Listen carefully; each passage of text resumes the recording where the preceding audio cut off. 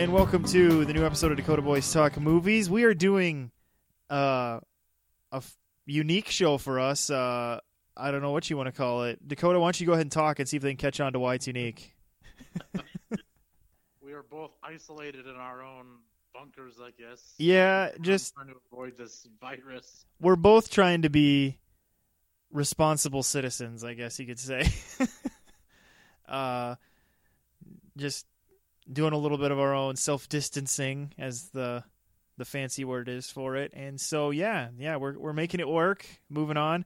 There's not going to be many new movies in theaters for a while, Dakota. I mean, there will be, but they're probably going to do better on streaming. Yeah, I'm actually going to just throw this out there. Do it. Lob it out there. I'm actually kind of glad the James Bond movie was pushed back because, I'm going to go see it when it comes out because, I've been a Bond fan in all these years. Sure. Can't just ban the franchise. But, oh man, I was so not. What's the opposite of excited?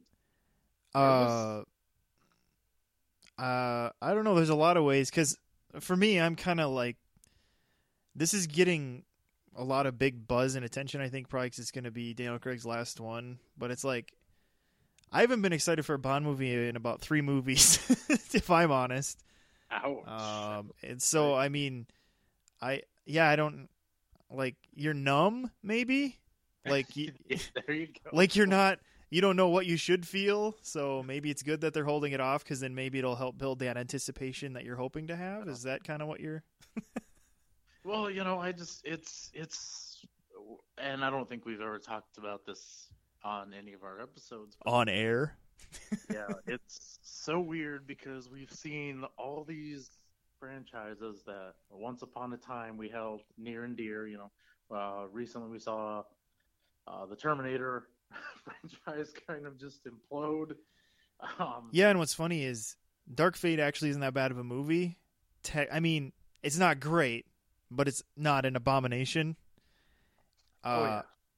But it just nobody cared anymore, Yeah, then you have the franchise that went down in just total flames. I'm looking at you, Predator. Oh, yeah. And if you want to hear Dakota's thoughts on that, we have a very good The Predator episode where Dakota just really lays into that one. I'm still just shaking my head. Well, it feels like 3 years later, but it was a year and a half ago. Is that really all? Oh, it does feel a long time ago. Yeah, it wasn't that long ago. But I got this feeling that it's gonna be just another one of those just put the franchise in the grave type movies. You're talking No Time to Die now. Oh yes. Yeah. Well, it could be kind of like the last Pierce Brosnan one, where it kind of went out like a wet fart, and then they kind of did. They did, and then they kind of did have to let James Bond die, and then rebirth him.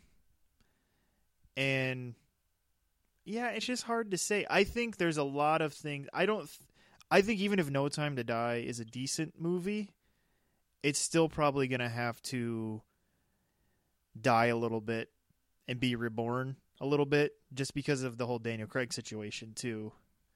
Yeah. He had such a unique, different take on it, and you're not going to want to copy that, because then you're just going to be compared, and people are going to be like, oh, it's just a copy.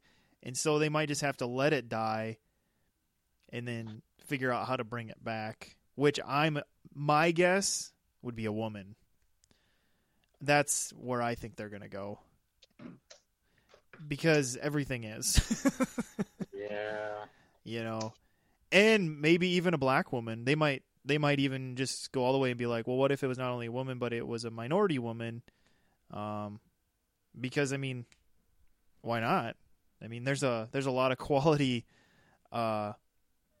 black British women actors out there right now, where it probably wouldn't be a terrible idea to even do that. So, I don't know. It'll be interesting to see what they do and how this movie even is. So, but yeah, we're not here to talk about that though. So, but I hope you enjoyed that little Bond talk. Dakota, yeah, you were starting to talk about what this episode is. It was kind of a brainchild you've had for a while, and we were thinking about turning this into a recurring thing we come back to also. But Dakota, why don't you go ahead and kind of set up what this episode is going to be a little bit? All right. You know, there are so many incidents in history that are interesting, that had huge, lasting impacts that we're still feeling today, or things that at the time just completely changed the world that happened that we don't learn about, or kind of just washed over in schools and such. And well, I picked an incident that had repercussions for Europe and kind of in general at the time period. Stevens is going to kind of cover America, but it's just, there's people are always looking for like, fresh ideas, to make for movies. You could, go to the wellspring like, well, this book was really popular, let's get it made. Or you could go down the route of let's try to turn this video game into a movie. There's always that. Fail completely. Oh, Lordy. We haven't done a video game episode, Dakota. That might be something to put on the back burner. Yeah. But anyway. Yeah, they were for a while there, and they're still doing it. They were basically scouring old properties. Everyone that once had like a hit movie like found a way to repurpose it for the current generation. That's true. But something fresh, something kind of do something fresh. I thought this would be a cool idea because, like I said, there was a lot of really interesting historical events out there that I think would make great blockbuster movies, very thoughtful blockbuster movies, and something to kind of just, here at the Dakota Boys Talk Movies, we're a fan of the Marvel movies, but, Yeah, right. We also like a little bit of variety. Yeah, I mean, variety's always good, and I'll get into it with my choice, but, like, I kind of almost want mine to be a little bit of cause you to maybe have a little bit of contemplative meditation, too, on just the human experience a little bit, too. But, yeah, and I really think that's what historical movies can do, is we're looking at a point in history, we're seeing how people reacted, how people didn't react, maybe at times, and it can kind of cause a little bit of contemplation or introspection on how we respond as humans. And I always find that fascinating in a lot of historical movies. So, yeah. But besides the fact that an event can just be, change the course of the way the world goes and all those types of things too. So, well, should we get into it, Dakota? Yeah, with that being said, let's roll, Steven. Let's do this. All right. No, I'm going first, right? I already forgot. Okay. All right. So what I picked for mine was, I was thinking, when Dakota brought this up to me, I thought it was a fantastic idea. And so I really wanted to think about the first one I wanted to bring up. And this, I don't know, I didn't really dig into if this has been made into like maybe a TV movie or whatever. I'm sure at some point it was made into something, because everything kind of has. It's just that Dakota and I are talking about making some sort of theatrical release recognized movie. And as far as I know, it's never happened with this story, but it's John Brown's raid on Harper's Ferry is kind of would be the central part of this movie. But kind of how I see this movie is maybe you kind of open it with the day of the raid, of when it's going to happen, but then kind of then go back and show a little bit of the events that kind of led to John Brown getting to this point of taking over the arsenal basically at Harper's Ferry and thinking he was going to cause all of the slaves to just revolt against their masters and just end slavery in this one action. Some people would call it maybe a little too idealistic what he was doing, but I think that's where you could go back and look at why did John Brown think this would work, and so you kind of look at his life, and of course he's brought up in a very I don't know, I suppose we call it conservative Christian household now, and I guess that's what you'd probably call it then. And so he's raised by his father was an just strong abolitionist too. And so John Brown kind of became that, helped with the Underground Railroad, actually heard Frederick Douglass speak, heard Sojourner Truth speak. So there's even these moments you could kind of maybe go back and show as you're seeing the raid begin to happen of John Brown's, the momentum leading all the way to this, to the point of this raid. And, I think what's interesting about him is just looking and seeing, he was considered a complete radical, who was willing to use violent means, in this sense. I mean, his idea here was like, take down your masters with these guns, is what was going on here. And so I just think that this would just be a fascinating story to tell, and just see how these interactions with Frederick Douglass pushed him more. And then you could even kind of look at, the fact that Douglass thought he was too far, and just how militant he became and things like this. See some of that work with the Underground Railroad he did. And then, of course, having your apex be the complete Harper's Ferry attack, raid, however you want to look at it, where he goes there on this night in October with his 21 men that he had, and, taking these hostages and really just thinking this insurrection would begin. And then this lasted like 2 days. Yeah. And then also you kind of bring in the person who was called on the scene to end this insurrection was none other than Robert E. Lee, who was asked by the U.S. government, which he was still working for at this point, to stop this raid. And then the crazy thing too is, in less than a month, Brown was tried, convicted as guilty, and was sentenced to death and hung.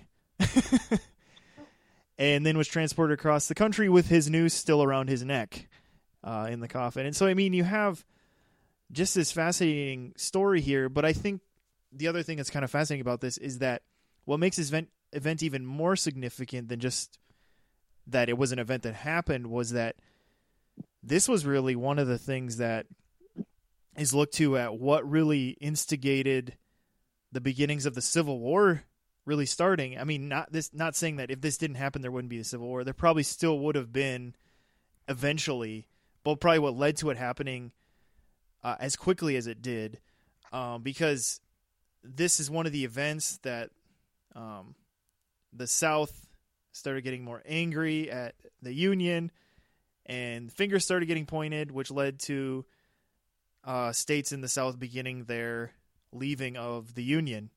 And so, I don't know, I just see like a lot of interesting elements to play with in this movie, and I also think that if it's done well, but put together by the right screenwriter and the right director, or if that's the same person writing and directing, that it could really be a meditative movie a little bit too. It just looking like, yeah, John Brown maybe was doing things that a lot of people would consider right, but he was also doing things that were very wrong.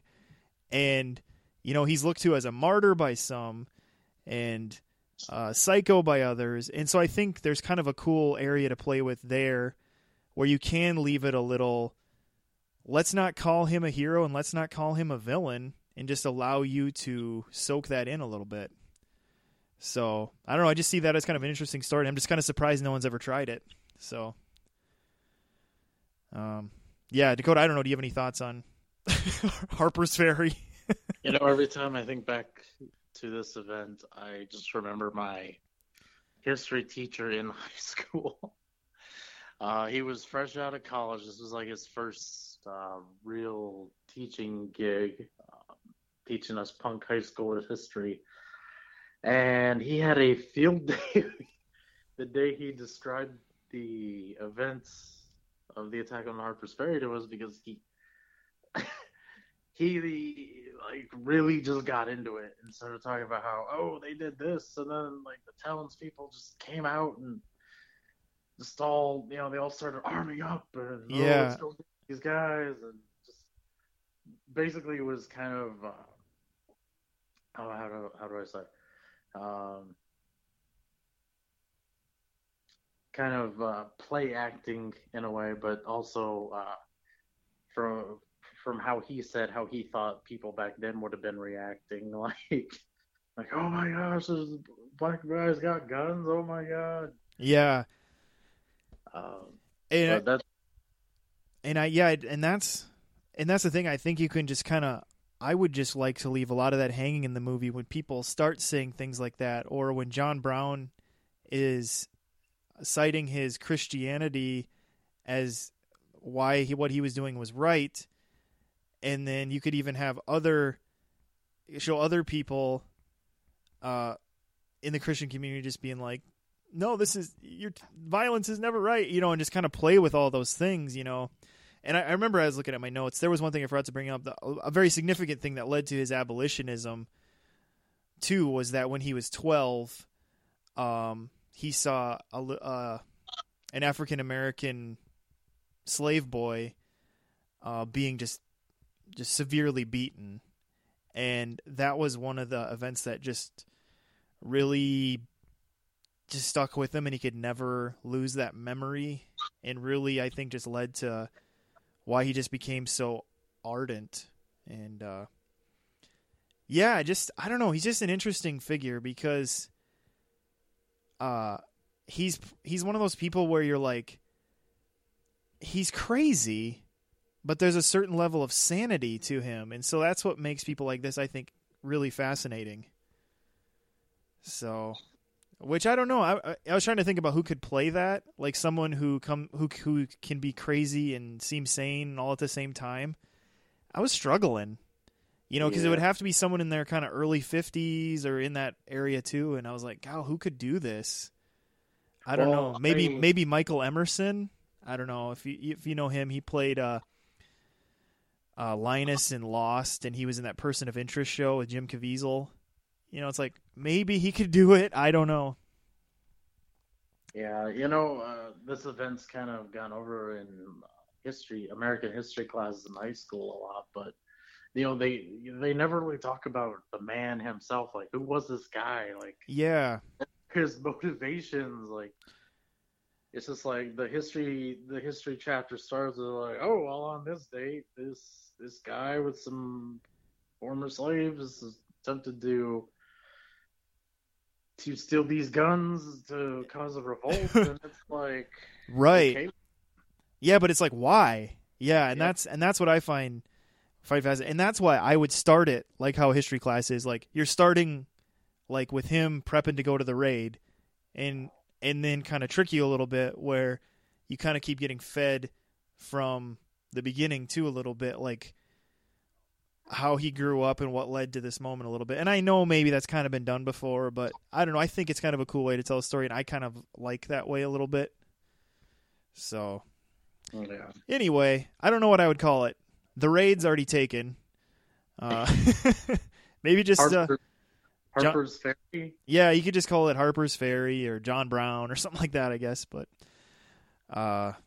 Dakota, let's move on to yours. I feel like we've done that justice and maybe got people to look into that a little bit, because that's part of what these movies are meant to do too, is get you to be like, I want to know more about that. And so, Dakota, what do you got? What do you got? Okay. The historical events I would like to see turned into a movie would be the Battle of Alesia. Oh my God, I just said Alyssa. The Battle of Alyssa. That's something that happens in high school hallways. Yes, Alesia. All right. Yeah. Yeah. Why don't you take us into that? All right. Well, I'm going to take you all the way back to 52 BC. Notice how I said BC and not BCE. I'm a traditionalist. That's why. But anyway, the Roman Empire was kind of increasing in size and territory, and it was creeping out, going into what we call France was Gaul and Belgium. Of course, back then Germany was still called Germany, but they were just kind of creeping west and north. And one of the peoples that already lived in that territory at the time was called the Gauls. Which are they the now French? Is that right? Or that's now Well, the Gaul is now France. Is that correct? yes. Okay. Yeah. And Gaul was already populated by the Gauls, it was a bunch of tribes of Celts, oddly enough. Yeah, that is. When I found this out, I always thought that was odd. You think Celts and you think Great Britain. Yeah. But apparently, the Celts left kind of left people everywhere. Most of them were horribly slaughtered by the Roman Empire. Ooh. Yeah. But anyways, and kind of the guy who was the figurehead of this movement, this expansion, was Julius Caesar. I don't know if you ever heard of him. It's vague, but yeah, it's vaguely familiar. Kind of famous for his salad, I guess. I don't know. Yes. Famous for his salad, being on a coin. I think that's about it. He made quite a delicious salad. Something I learned a while ago too, and I didn't know how to feel about this. Apparently, you pronounce his name Kaiser, not Caesar. Really, that's interesting. That's sounds German, but Yeah, but the C in Latin you pronounce like a hard K sound, like K. So it's Kaiser. interesting. Yeah, I've never heard that. You'd think like some pretentious historian on the History Channel at one point would have been like Julius Kaiser, and you'd have been like, "What is he talking about?" Yeah, I don't know. It's just one of those odd little historical facts. But anyway, so he was spearheading this kind of movement to. I'm not sure if he left out. He went into this territory anticipating to just like force all the Gauls into submission. I think he was just kind of hoping to, threaten them a little bit. But of course, the Gauls, after kind of some defeats, they tried to placate the Romans. Then there were some minor uprisings, and they managed to defeat the Romans. And there was this kind of huge, I don't know if you call it patriotism, because Gaul wasn't really a country, but these people all kind of felt just enraged, like, oh yeah, let's go get these Romans and kill them, man. Let's go get after them. Well, and maybe like, would this have been, instead of patriotism, just been like for honor or something? Yeah, maybe something like that. But. Yeah, the tribes that all kind of coexisted, and shockingly, some of them are pretty huge, and I'll get into that when I explain some of these numbers here later. But one in particular, Gaul, kind of had this idea that he should be the one that should be kind of that they should all just come together, and he viewed the chieftains that were in charge as being weak. And okay. His name was hold on. His name was Vercingetorix, this Gaul, and he kind of got everyone to band together and created like a pretty sizable army. He had 80,000 men and 12,000 cavalry. And oddly enough, apparently he could have taken more men, but he was like, nah, man, we're okay. we're cool. We got this. That's all I need. Yeah.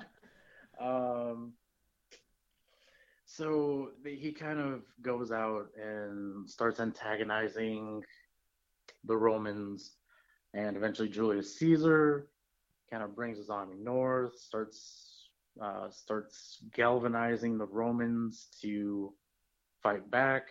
And at this point in time, any Roman who was actually in Gaul, if you were anywhere where these rebellious Gauls were kind of just tearing through the countryside, yeah, you were pretty much dead because they were just massacring any Roman citizens they found. Oh, jeez. Yeah, it's I don't know. I don't know how to feel about that, but so anyway, what happened is eventually the army of Julius Caesar tried to engage this army of Gauls, and versus I feel like I'm gonna have trouble saying his name. I just had John Brown, so Person, he has like the most complicated name of any historical figure. Vercingetorix.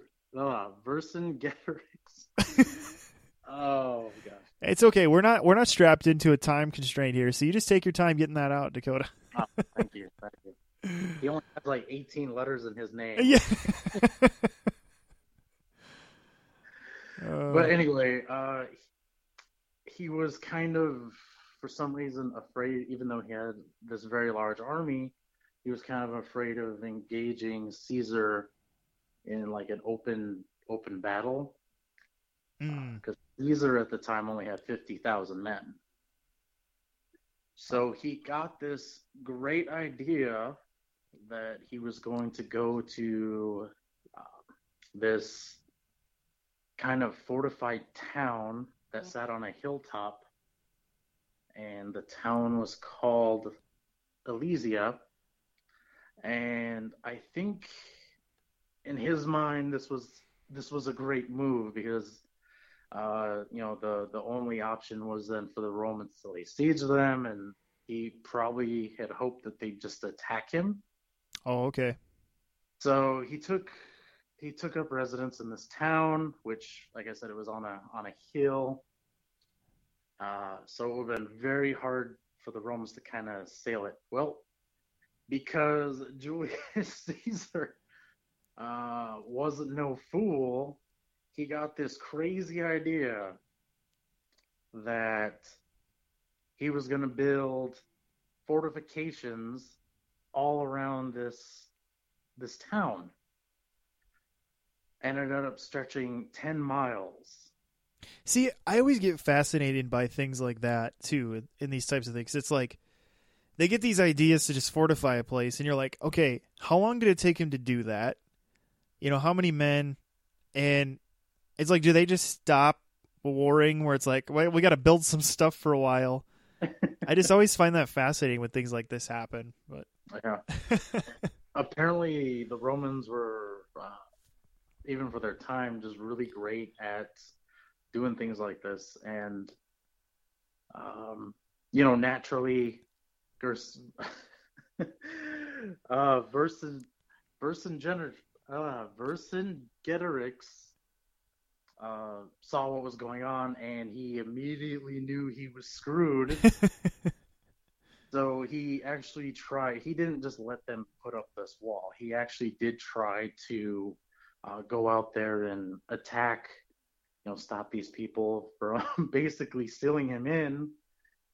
But the problem is the Romans just kind of put their army out in front of the wall. And yeah, there was some skirmishes, but nothing was really happening. And to make matters worse, they just weren't putting up a wall. They had built I have some figures here. They built a 20-foot wide trench that was also 20 feet deep. My goodness. No, it gets better. After that, they built 2 more trenches, both of them 15 feet wide and 15 feet deep. and one of them they turned into a moat because there was two rivers that kind of flowed on either side of Elysia, and they used those rivers to basically make a moat. And in between the kind of trenches, they dug these little pits and kind of concealed them. And at the bottom of these pits, they had a bunch of sharpened poles. So if you fell in one, you're pretty much just dead. Wow. So things were really intense. They were not looking good for the Gauls at all. So in kind of a very desperate kind of final attempt to get some sort of help,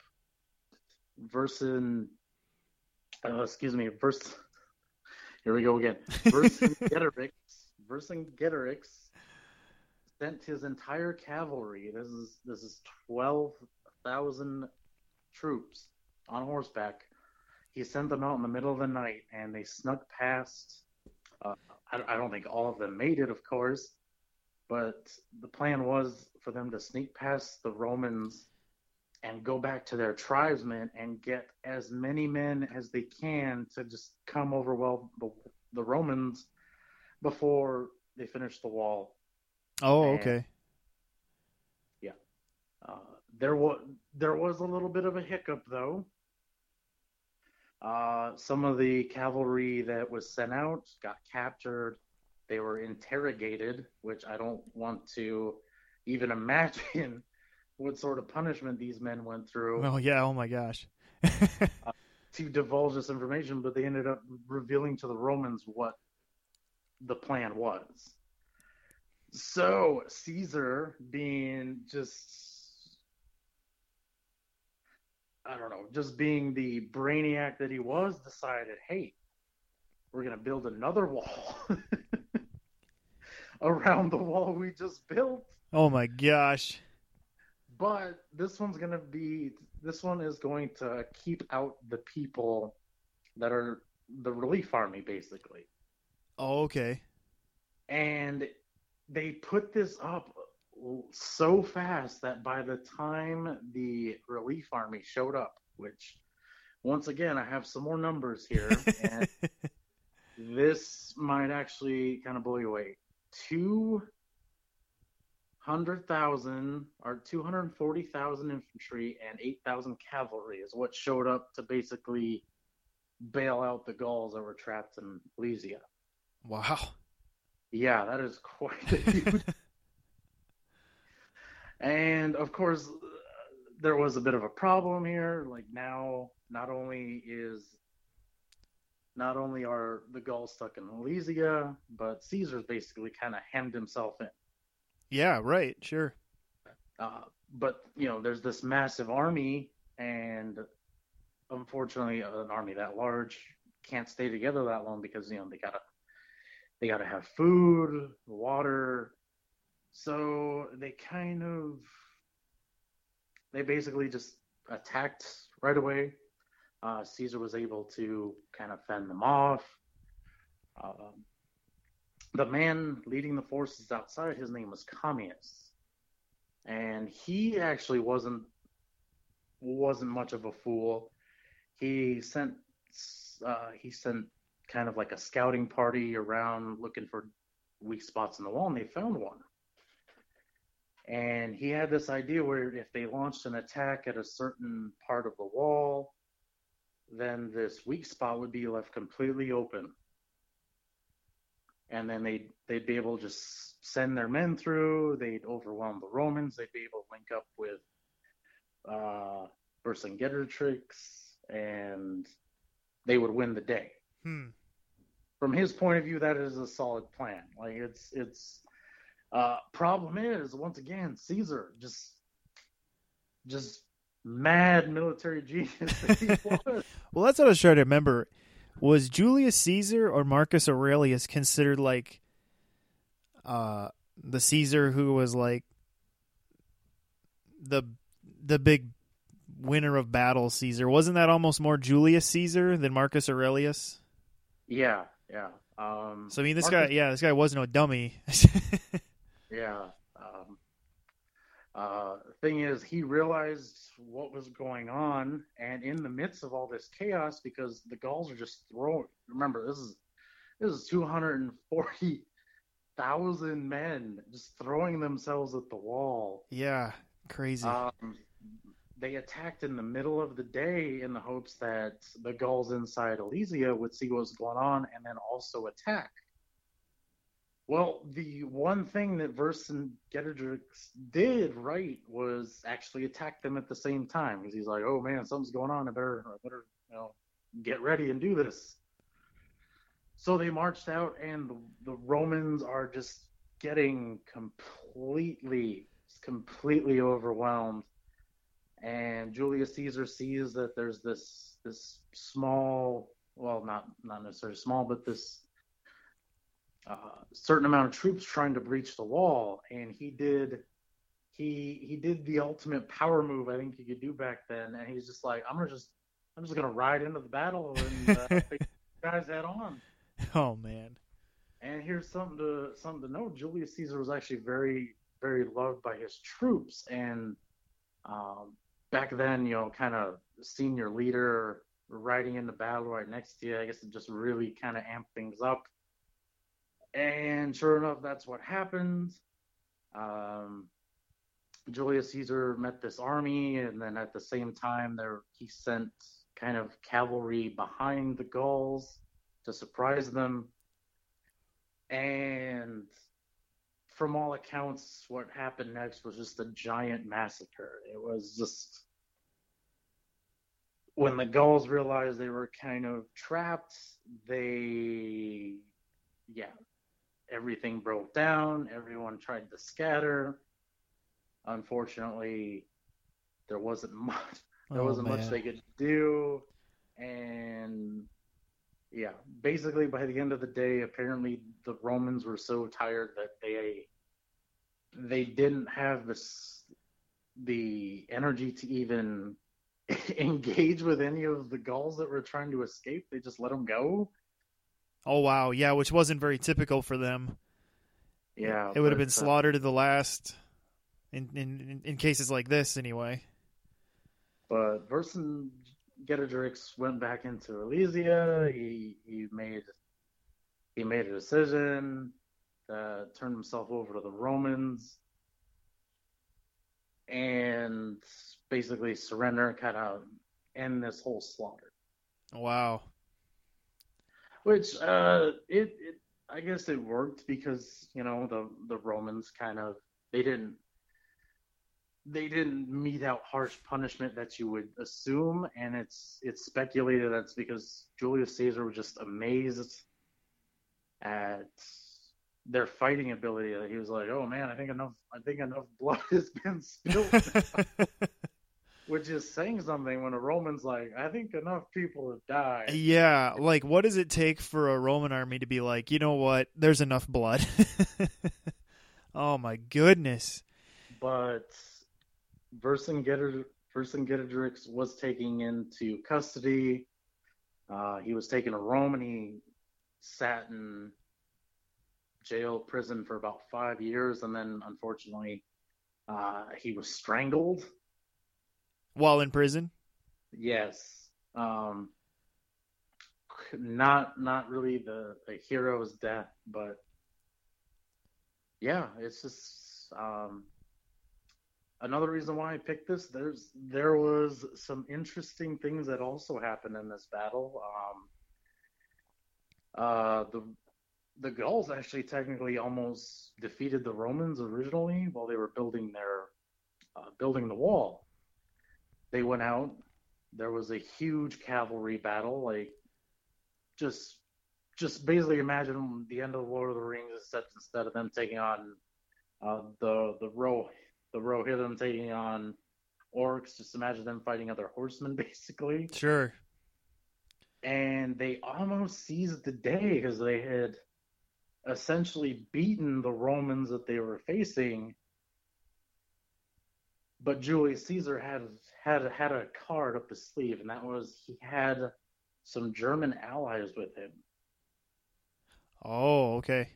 And he basically just sent him in, and they fought so ferociously that some of the Gauls actually just jumped off their horses and tried to run back to the city.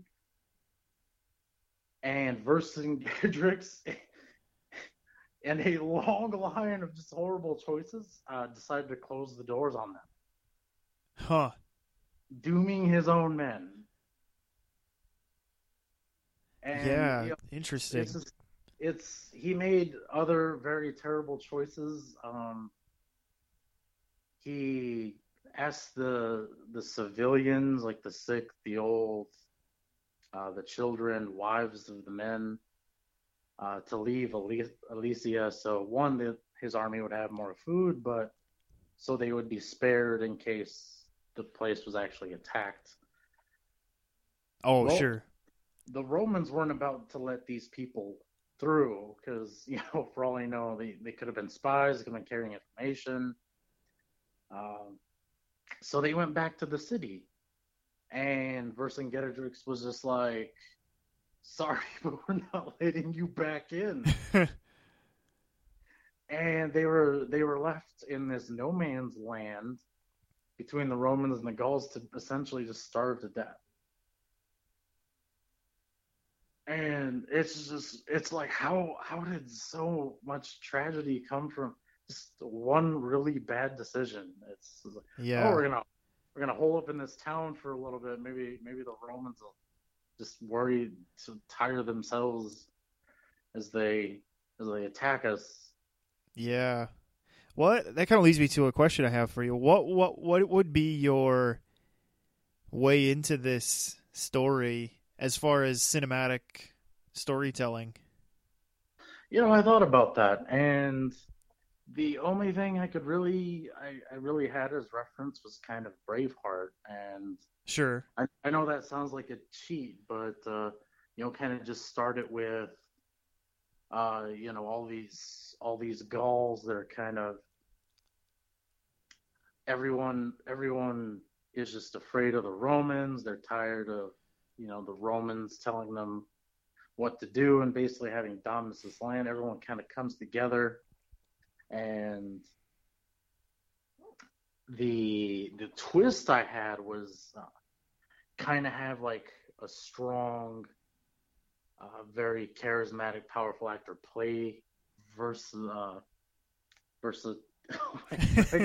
The guy whose name you can't pronounce. Yeah, so versus would you kind of versus make him a little bit the central figure then maybe?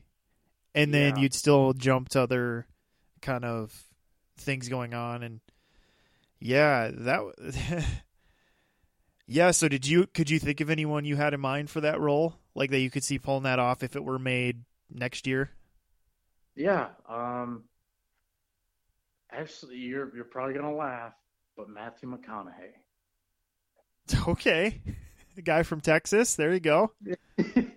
Well, I mean, No, nothing's off limits, Dakota, because if Antonio Banderas can play an Iraqi man, there's no problems here. But like, interesting. So, here was my idea.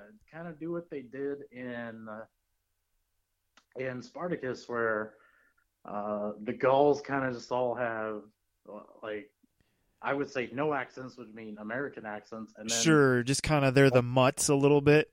yeah, then have the Romans just kind of have like basically just kind of like the Empire is, where there's just really stuffy British, like proper British people. Oh, so you want to do this is a complete classic sword and sandals, but just Yeah, tell a fascinating story.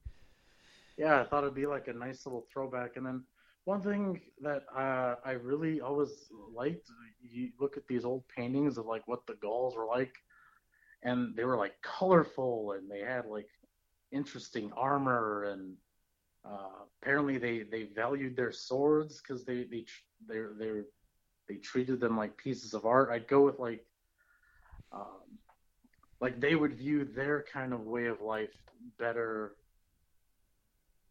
than the Romans, where it's like, you imagine a Roman legion, it's all like all the dudes look the same, they're all the same height, Sure. wearing the same thing. But yeah, I just think that's the way you go it, and then kind of just have whoever it is that played Caesar, which once again very stuffy kind of British guy, just have him be incredibly pompous and arrogant, and you think you know how this is going to go. Like he's going to go into Gaul, he's going to overestimate him, they're going to beat him, but no, it's actually going to go the other way. And then just let the things that I told you about, him kicking out the people, just all these bad decisions he made, just kind of have him play it off as he thought he was doing the right thing, because really when you get down to it, he played it too safe. Sure. I think that's what doomed the Gauls, unfortunately, because of this victory. It's what propelled Caesar to kind of take over.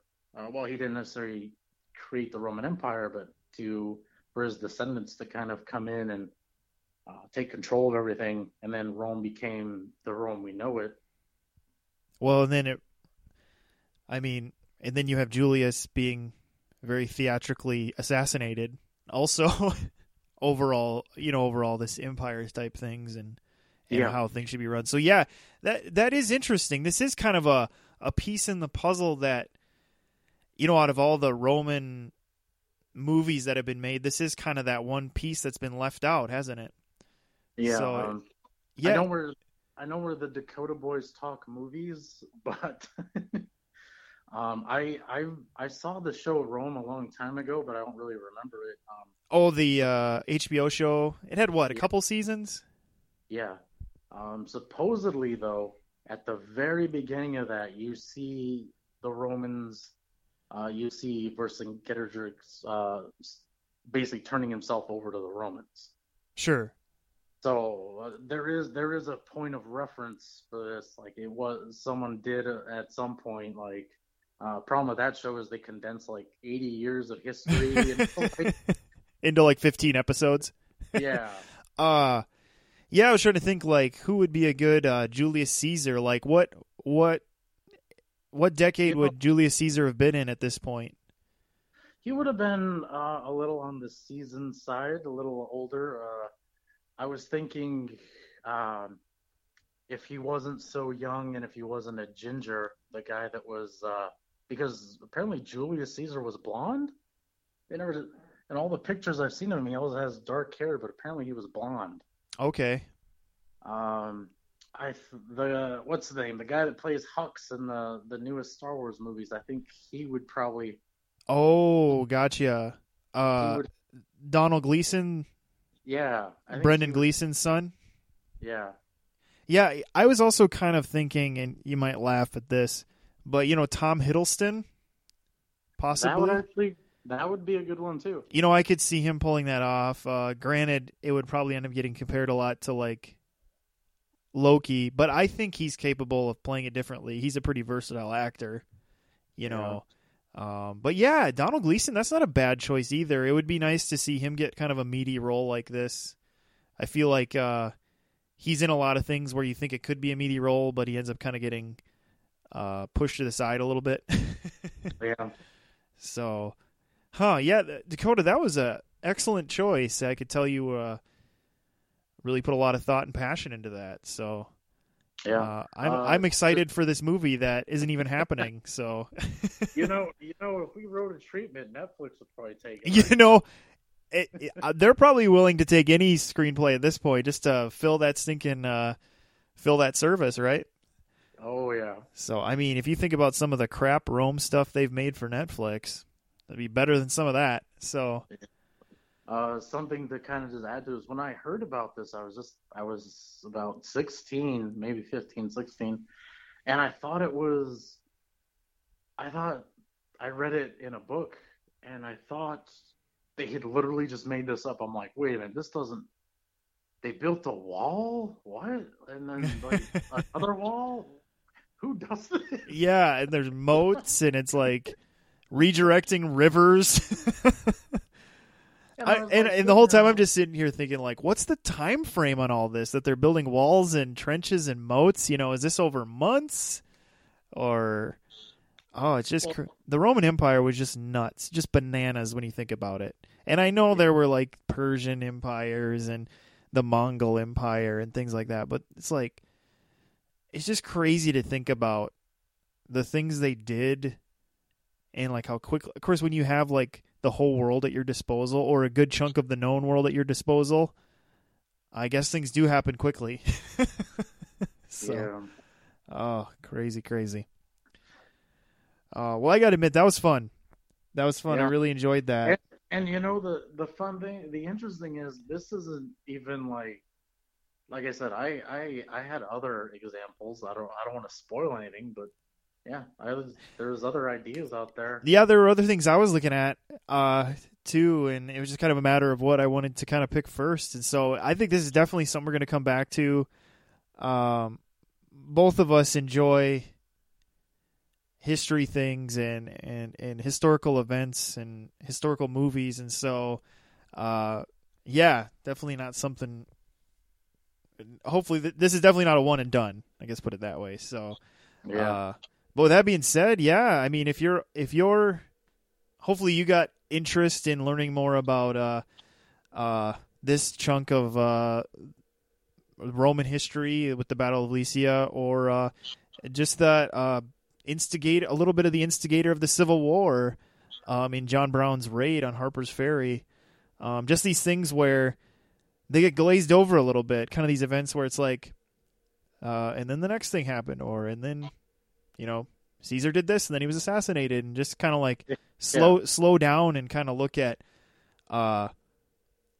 what made these things happen, or what made that person be the person they became in some ways. And so, yeah, it's interesting stuff. So, but yeah, that was a fun episode. And hopefully you stuck with us through this. I feel like it went pretty well. Hopefully, I as feel we're like if the people that listen to us are probably having a field day, but with the way I'm pronouncing this name. I'm honestly just thrilled that we were able to record this episode. We didn't even let these barriers of coronaviruses keep us apart, Dakota. So, well, with that being said, we are going to continue to bring episodes regardless of viruses and things like that. I'm just going to throw this. Oh, yeah, go ahead. Wrap things up. It's good to know that since this went down without a hitch, that if there was a zombie apocalypse, at least we could do like our favorite zombie movie before things go just really. We would quickly do it before the zombies got to our state. So, well, the zombies are only in Nevada, so we have time. Hey, if that was the case, we could end the episode by singing "Zombie" by the Cranberries. No one's gonna care about copyright. In your head. Oh man. Yeah. Well, anyway, we hope you are liking and subscribing to all the places you can do that at.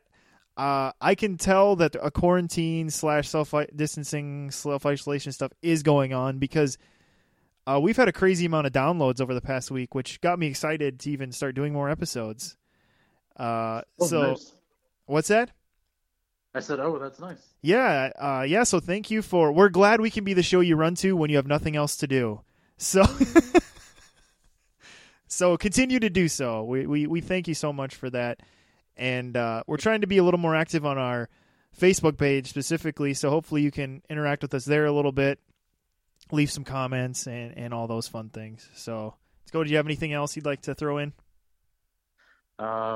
Speaking of stuff to do, I just want to point out that I have read Dr. Sleep for the third time.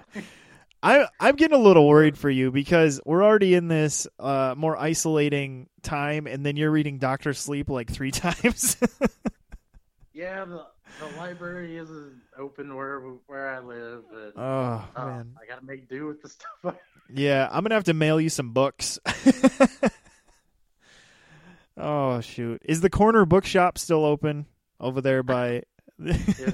I think it is anyway. Although I guess you have to buy books there, so so yeah, in my little town too, our library just officially kind of closed up shop here for a time, so getting crazy. We'll see what happens, but we'll push through and make do. So this is Steven.